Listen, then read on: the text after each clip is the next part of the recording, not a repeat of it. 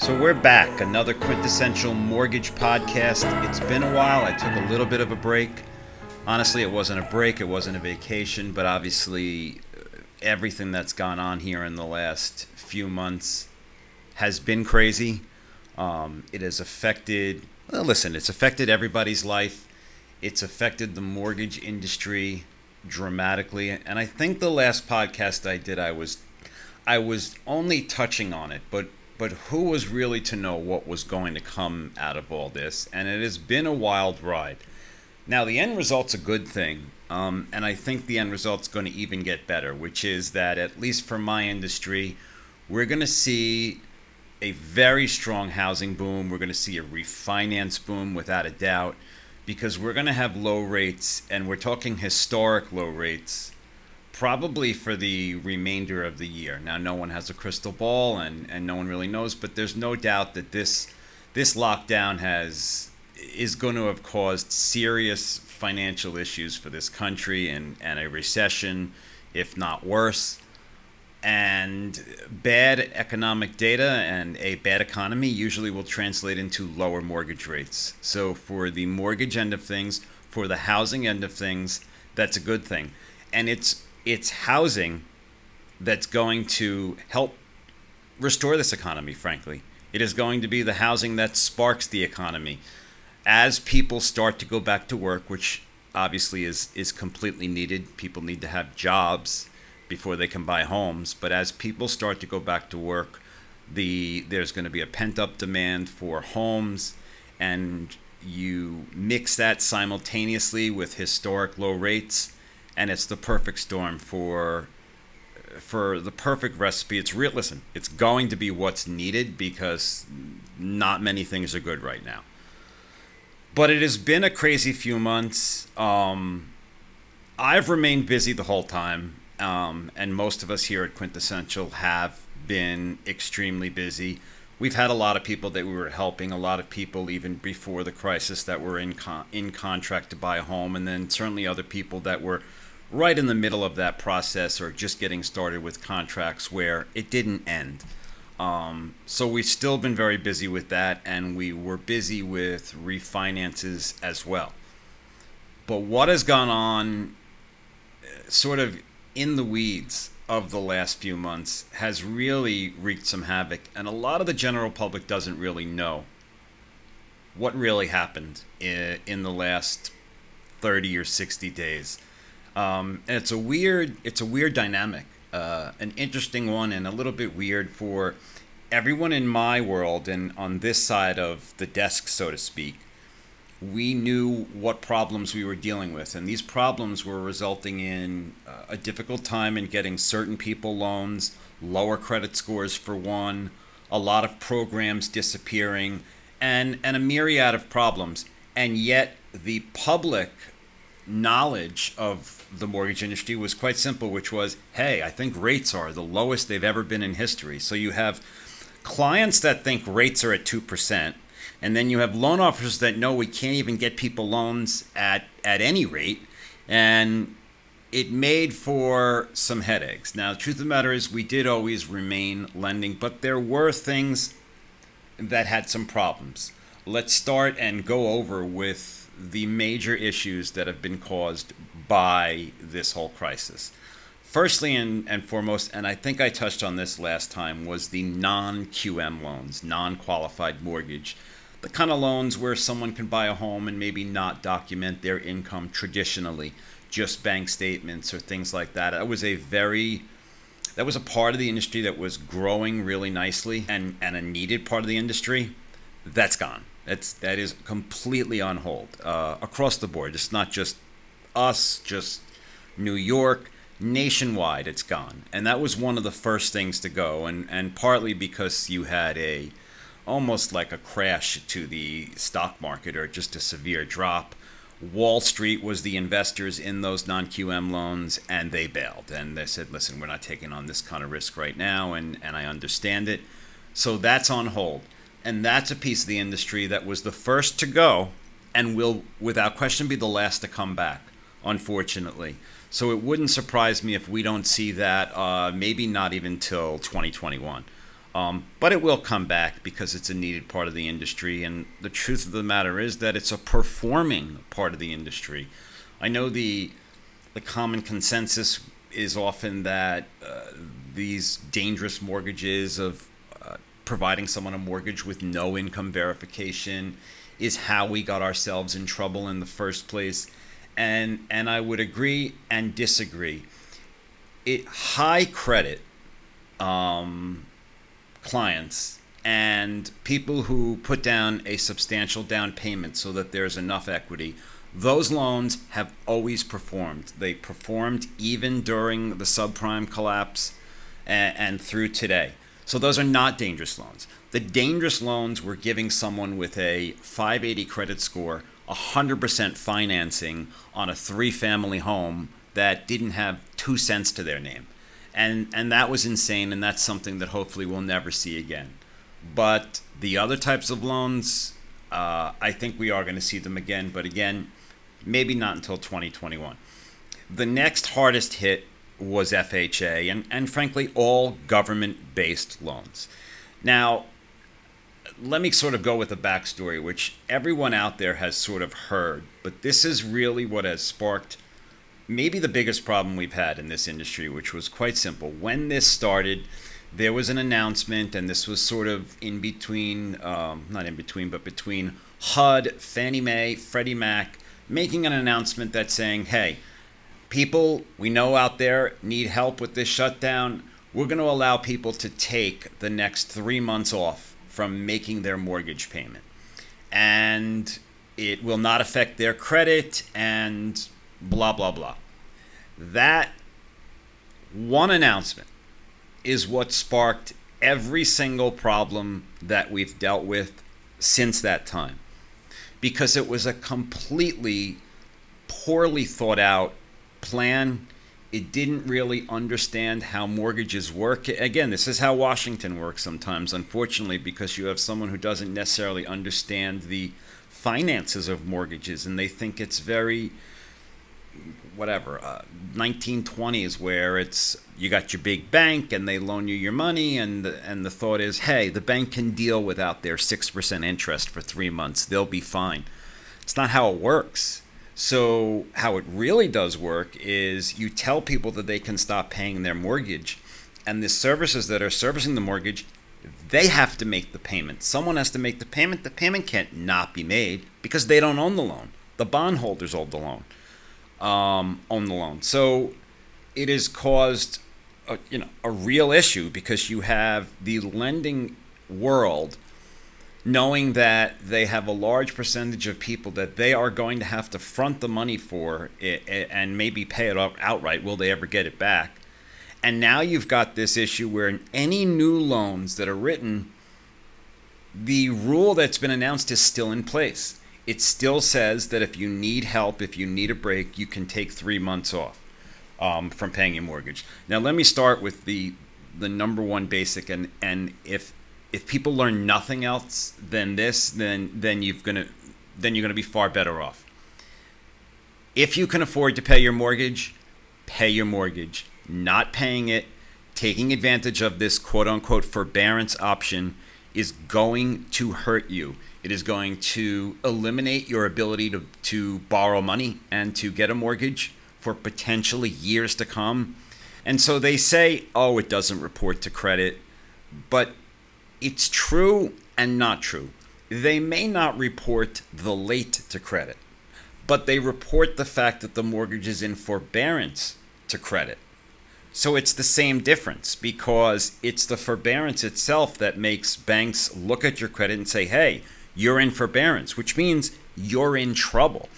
The premise behind this, the entire premise behind being able to skip some payments wasn't opportunity. It wasn't, hey, everyone, take a little break, save a few dollars because everything else is going a little rough. It's meant for those who lost their job, who cannot afford to pay their mortgage, and they have no alternative. And if you have no alternative, all right, don't pay your mortgage. You've got to worry about your family first. That's the most important thing.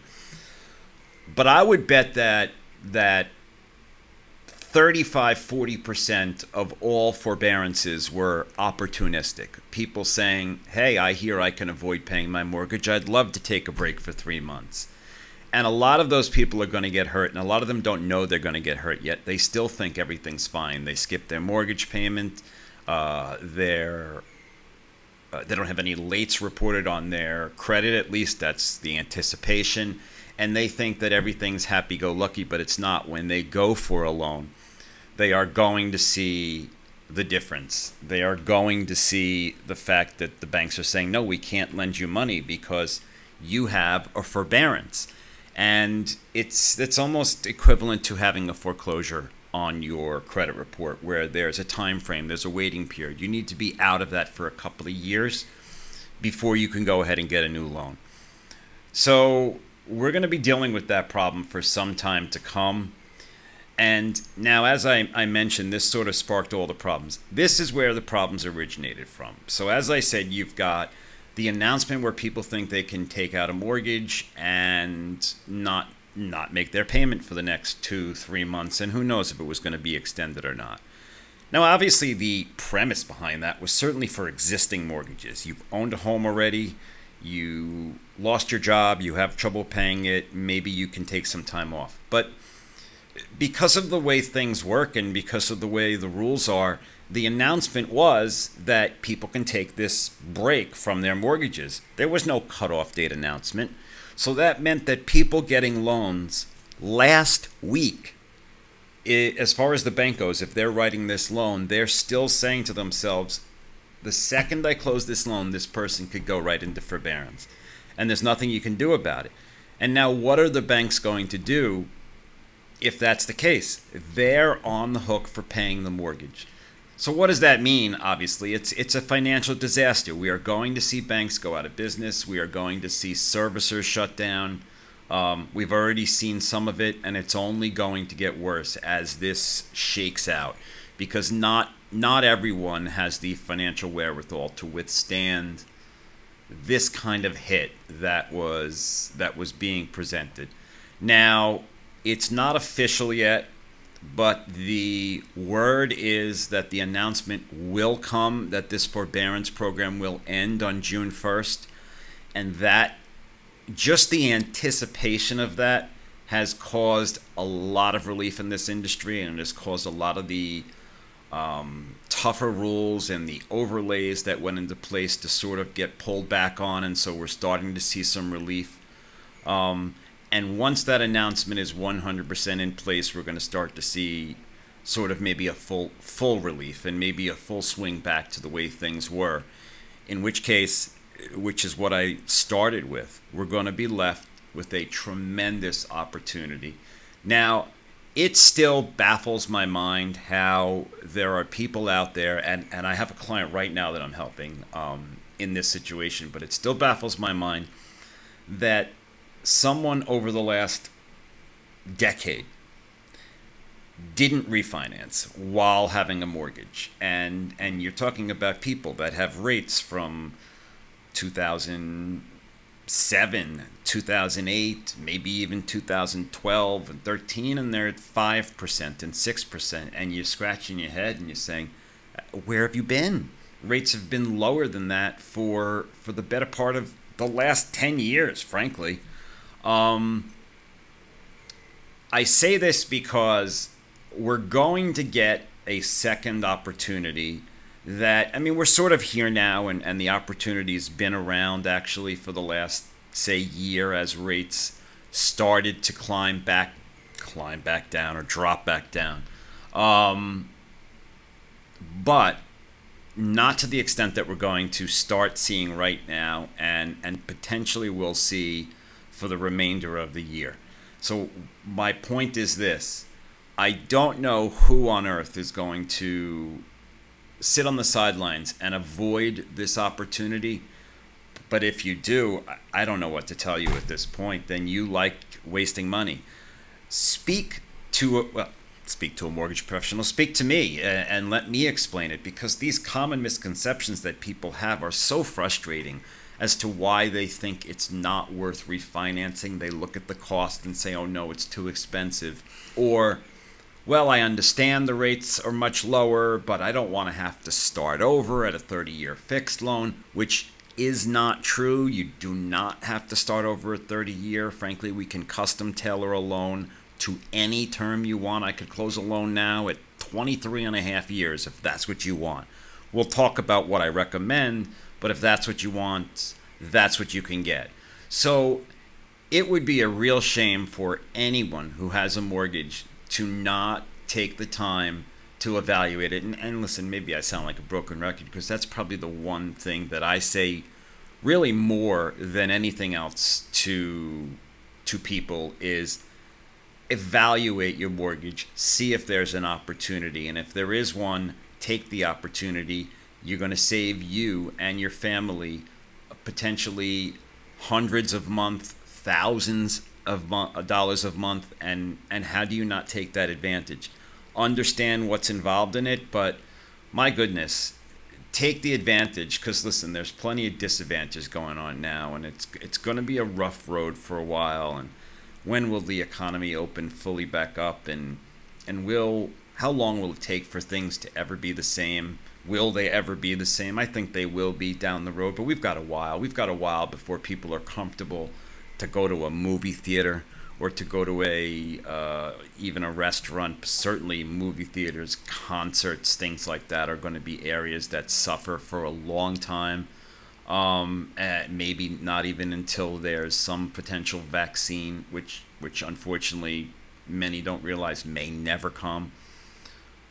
But at least we are on the mend right now. We see things starting to open up. And from my desk, I see the mortgage industry starting to open up.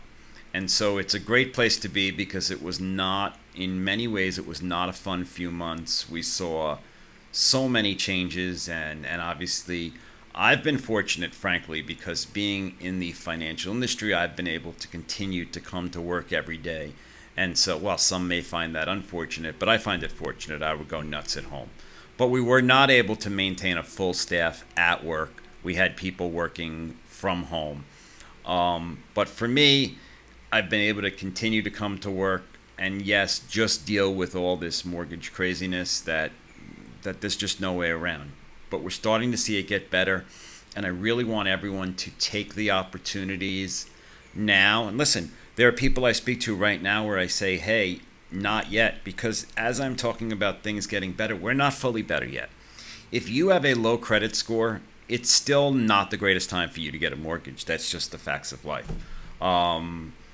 Because that's the higher risk loans, and those are the loans that banks are shying away from. Those are the ones they think are more likely to be people who do go into forbearance because they can't pay their mortgage. So there is still some things that need to get fixed, revamped, or restored, everything to sort of bring it back to the way it was. But we are headed in the right direction. Life is coming back to normal, or as normal as it's going to be for a while, and that's an exciting time. I'm looking forward to working through the mortgage industry and this whole housing industry in the next year. I think it's going to be a tremendous remaining 2020 for us and everyone in our industry. And listen, we lost some people in this industry over the last few months. There have been some companies that had to shut their doors that couldn't really withstand it, didn't have the capital to withstand it.